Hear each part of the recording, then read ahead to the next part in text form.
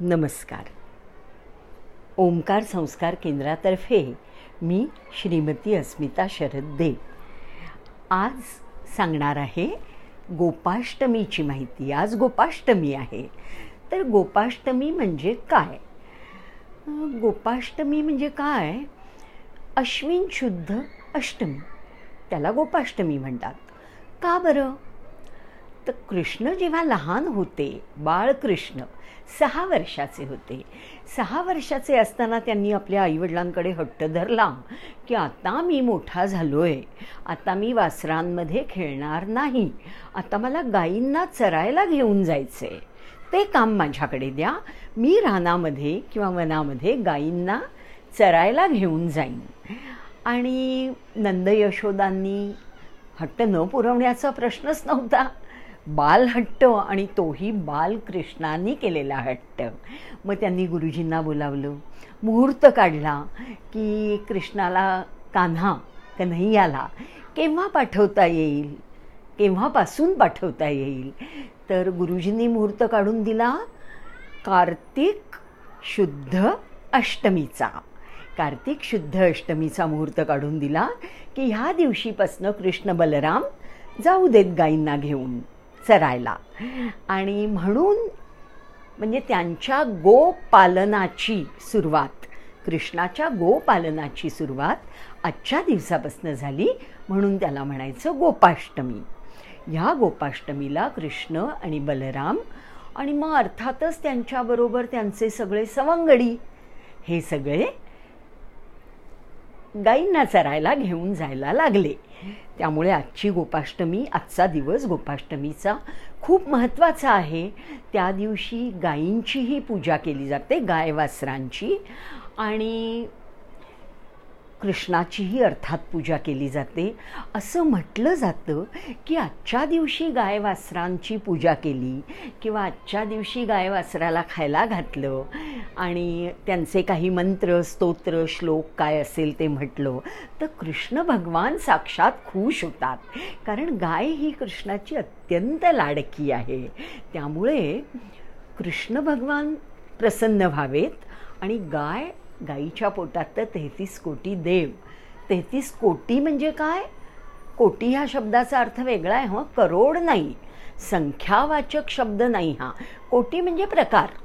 33 प्रकारचे देव म्हणजे सगळ्या प्रकारचे देव गाईच्या पोटात आहेत. त्यामुळे गाय तर पूजनीय आहेच. तर आजच्या दिवशी गाईची पूजा केली, गाईचे मंत्र म्हटले, गाईचे श्लोक किंवा स्तोत्र म्हटलं किंवा ऐकलं तरी भगवान श्रीकृष्ण प्रसन्न होतात. आणि आज मी फक्त गायीच्या पूजेबद्दल सांगणार आहे, कारण श्रीकृष्णाचे मंत्र, श्रीकृष्णाची स्तोत्र आपण सगळे जाणतोच. आणि आज आपल्याला काय करायचं आहे, तर गायीची स्तुती करून किंवा गायीची पूजा करून आपल्याला गायींनाही प्रसन्न करायचं आहे आणि कृष्ण भगवान त्यांनाही प्रसन्न करून घ्यायचे. तर मी सुरुवात करते गायत्री मंत्रापासनं. गायीचा पण गायत्री मंत्र आहे. प्रत्येक देवतेचा, ग्रहांचा गायत्री मंत्र असतो. तसा आपल्याला कामधेनूचा गायत्री मंत्र म्हणायचा आहे. ऐका तर मग. ओम शुभकामायै विद्महे कामधात्र्यै च धीमहि तन्नो धेनु प्रचोदयात्. परत एकदा ऐका. ओम शुभकामायै विद्महे कामधात्र्यै च धीमहि तन्नो धेनु प्रचोदयात्. हा झाला कामधेनूचा, म्हणजे कुठल्याही धेनूचा, कामधेनूचाच असं नाही, गायीचा गायत्री मंत्र.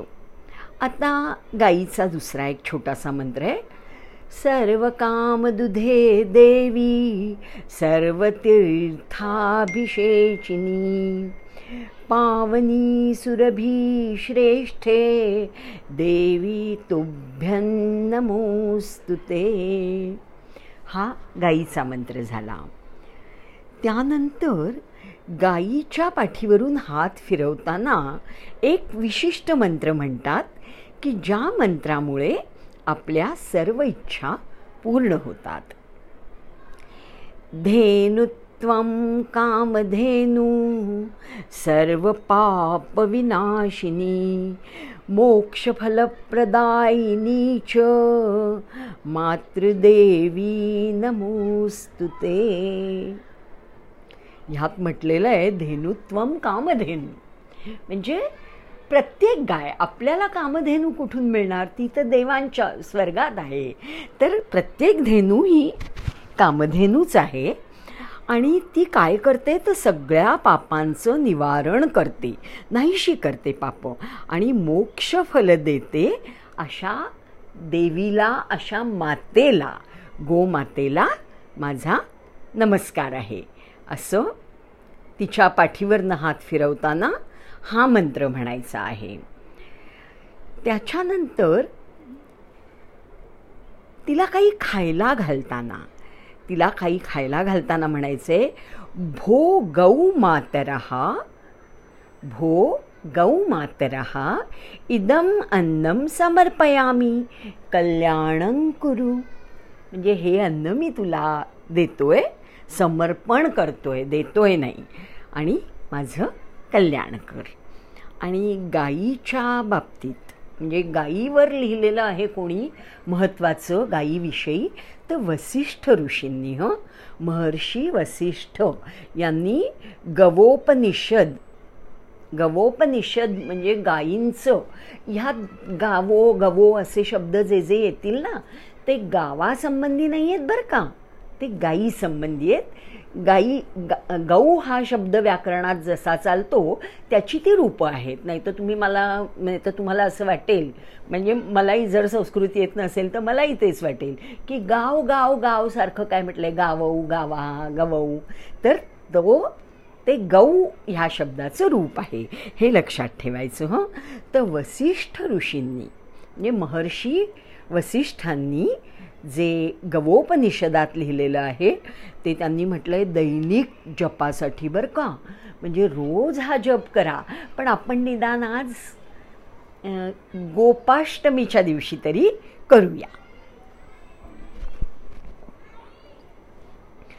घृतक्षीरप्रदा गावो घृतयोन्यो घृतोद्भवाः घृतनद्यो घृतावर्तास् तामे सन्तु सदा गृहे घृतं मे हृदये नित्यं घृतं नाभ्यां प्रतिष्ठितं घृतं सर्वेषु गात्रेषु घृतं मे मनसि स्थितं गावो ममाग्रतो नित्यं गावपृष्ठत एव च गावो मे सर्वतश्चैव गवां मध्येव साम्यहम् सुरूपा बहुरूपाश्च विश्वरूपाश्च मातरः गावो मामुपतिष्ठन्ताम् इति नित्यं प्रकीर्तयेत् यया सर्वमिदं व्याप्तं जगतं स्थावरजङ्गमं तान्धेनुशिरसा वन्दे भूतभव्यस्य मातरम्. आता याचा थोडक्यात भावानुवाद सांगते, म्हणजे अगदी शब्दाचा नाही हो, पण मुख्य म्हणजे दूध आणि तूप देणारी तुपाचं उत्पत्तीस्थान, तूप प्रकट करणारी अशा गायी सदैव माझ्या घरात राहोत. आता हे गाईचं तूप कुठे कुठे राहो माझ्याकडे? गाईचं तूप माझ्या हृदयात राहो, माझ्या नाभीमध्ये राहो, माझ्या संपूर्ण अंगामध्ये व्यापून राहो आणि माझ्या मनात गाईचं तूप स्थिर राहो. गाई माझ्या समोर राहोत, गायी माझ्या मागे राहोत, गायी माझ्या चारी दिशांना राहोत आणि मी सगळ्या गायींच्या मध्येच राहो. म्हणजे माझ्या सगळ्या बाजूंना गायी राहोत. आणि गायीचं दूध तर आपण वापरतोच, पण आपल्याला माहिती आहे आयुर्वेदात सुद्धा घृत, गाईचं घृत म्हणजे तूप किती महत्त्वाचं असतं आणि ते कितीतरी औषधी कामं करतं बरं का. तर असं म्हटलं आहे की गायींच्या मध्ये मी राहू दे आणि गाईचं तूप माझ्या शरीरात मनापासून हृदयापासून सगळीकडे राहू दे. आणि रोज ही प्रार्थना केली पाहिजे की सुंदर सुंदर आणि अनेक प्रकारच्या रंगांची रूपांच्या गायी, गायी नाही गोमाता माझ्या सदैव जवळ राहोत, जवळ येवोत. आणि असं म्हटलं पाहिजे, म्हणजे ह्याचा अनुवाद आहे, हा भावानुवाद आहे की संपूर्ण चराचर जगाला ज्या गायीने व्याप्त केलेलं आहे, म्हणजे संपूर्ण जगामध्ये ती गाय आहे आणि ती भूतकाळ भविष्यकाळ यांची सुद्धा जननी आहे. अशा गोमातेच्या समोर, अशा गोमातेच्या समोर मी मस्तक झुकवून, माझ्या म्हणजे 2 हस्तक 1 मस्तक यांनी मी गोमातेला प्रणाम करतो किंवा प्रणाम करते असं म्हटलेलं आहे. म्हणजे गोमातेचा महिमा सगळ्या प्रकारांनी सांगितलेला आहे की गोमाता किती महत्त्वाची आहे. आणि आता अजून एक हे आहे की आजच्या दिवशी गाईला तर घास घालायचाच. संध्याकाळी गाई चरून आणल्या श्रीकृष्णाने परत. तुम्हाला माहिती आहे पांडुरंग, पांडुरंग हे नाव श्रीकृष्णाला कसं मिळालं?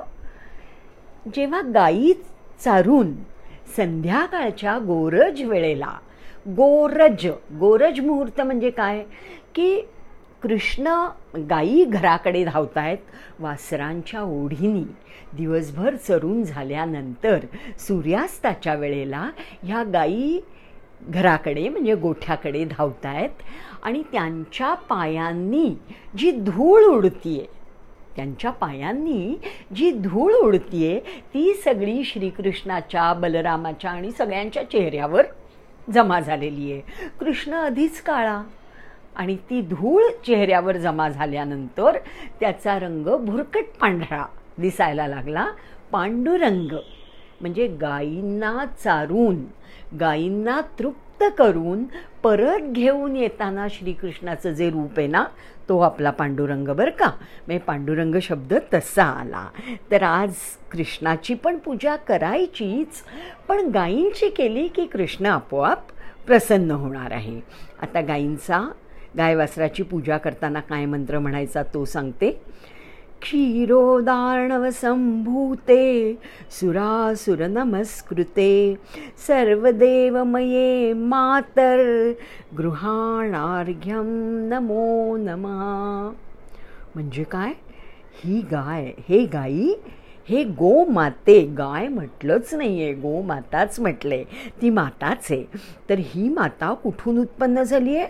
समुद्र मंथनाच्या वेळी क्षीरसागरातून. आणि फक्त देवांनी नाही, दानवांनी सुद्धा तिला नमस्कार केलाय. सुर आणि असुर, सुर आणि असुर म्हणजे देव आणि दानव, म्हणजे समुद्र मंथनातनं जे जे बाहेर येत आहे त्याला सर्वांनी नमस्कार केलाय. ती सर्व रत्न आहेत. तर गाईलाही सर्वांनी नमस्कार केलाय, देवदानवांनी. त्यामुळे तुम्हाला हे गोमाते, तुला मी परत परत नमस्कार करतो आणि माझं हे अर्घ्य तू स्वीकार कर. पुढे म्हटले, सुरभित्वं जगन्मातर देवी विष्णुपदे स्थिता सर्वदेवमये ग्रासं मया दत्तमिमं ग्रस ततः सर्वमये देवी सर्वदेवैरलंकृते मातर्ममाभिलाषितं सफलं कुरु नन्दिनी. तिला म्हटलंय, हे जगदंबे, हे स्वर्गवासिनी देवी माते, हे सर्व देवमयी, मी हे जे अन्न तुला देतोय ते ग्रहण कर. आणि सगळ्या देवी देवतांनी तुला अलंकृत केलेलं आहे, तर हे गोमाते माझे सगळे मनोरथ पूर्ण कर. असं म्हणून गायवासराला खायला घालायचे, त्याची पूजा करायची आहे. आणि आजच्या दिवसाचं हे महत्त्व आहे. गोपाल हे नाव ह्या दिवसापासनं झालं बरं का कृष्णाचं. गोपाल म्हणजे जो गायींना पाळणारा आहे तो गोपाल. त्यामुळे भगवान श्रीकृष्णालाही नमस्कार करूया. श्रीकृष्णाचे मंत्र आपल्याला माहीतच आहेत, त्यातला एकच मी म्हणून दाखवते, ओम नमो भगवते वासुदेवाय. बाकी आपल्या कामानुसार म्हणजे आपल्या कामनेनुसार वेगवेगळे मंत्र श्रीकृष्णाचे आहेत. पण आजचा दिवस गायींचे मंत्र मी तुम्हाला सांगितलेले आहेत आणि ते पठण केल्यावर तर आहेच, पण श्रवण केल्याचंही पुण्य खूप आहे. आणि गोमातेची वसिष्ठ ऋषींनी असं म्हटलंय की दैनंदिन पूजेत हे असावं. तर हे मी आपल्या PDF स्वरूपात व्हॉट्सॲपमध्येही पाठवते. नंतर दुसरी एक क्लिप हीही पाठवते, ऑडिओ क्लिप.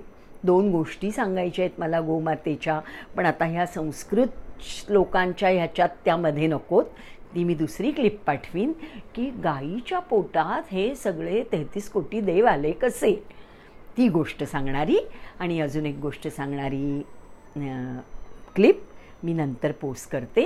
आणि अजून ह्या मंत्रांची PDF, मंत्र आणि श्लोक, स्तोत्र, हे जे महर्षी वसिष्ठांनी जे हे स्तोत्र लिहिलंय त्याची PDF मी ह्यासाठी पोस्ट करते की ज्यांना रोजच्या पूजेत गाईचं स्तोत्र म्हणायचं असेल त्यांनी ते जरूर म्हणावं, कारण गाईच्या पोटात 33 कोटी देव आहेत. नमस्कार.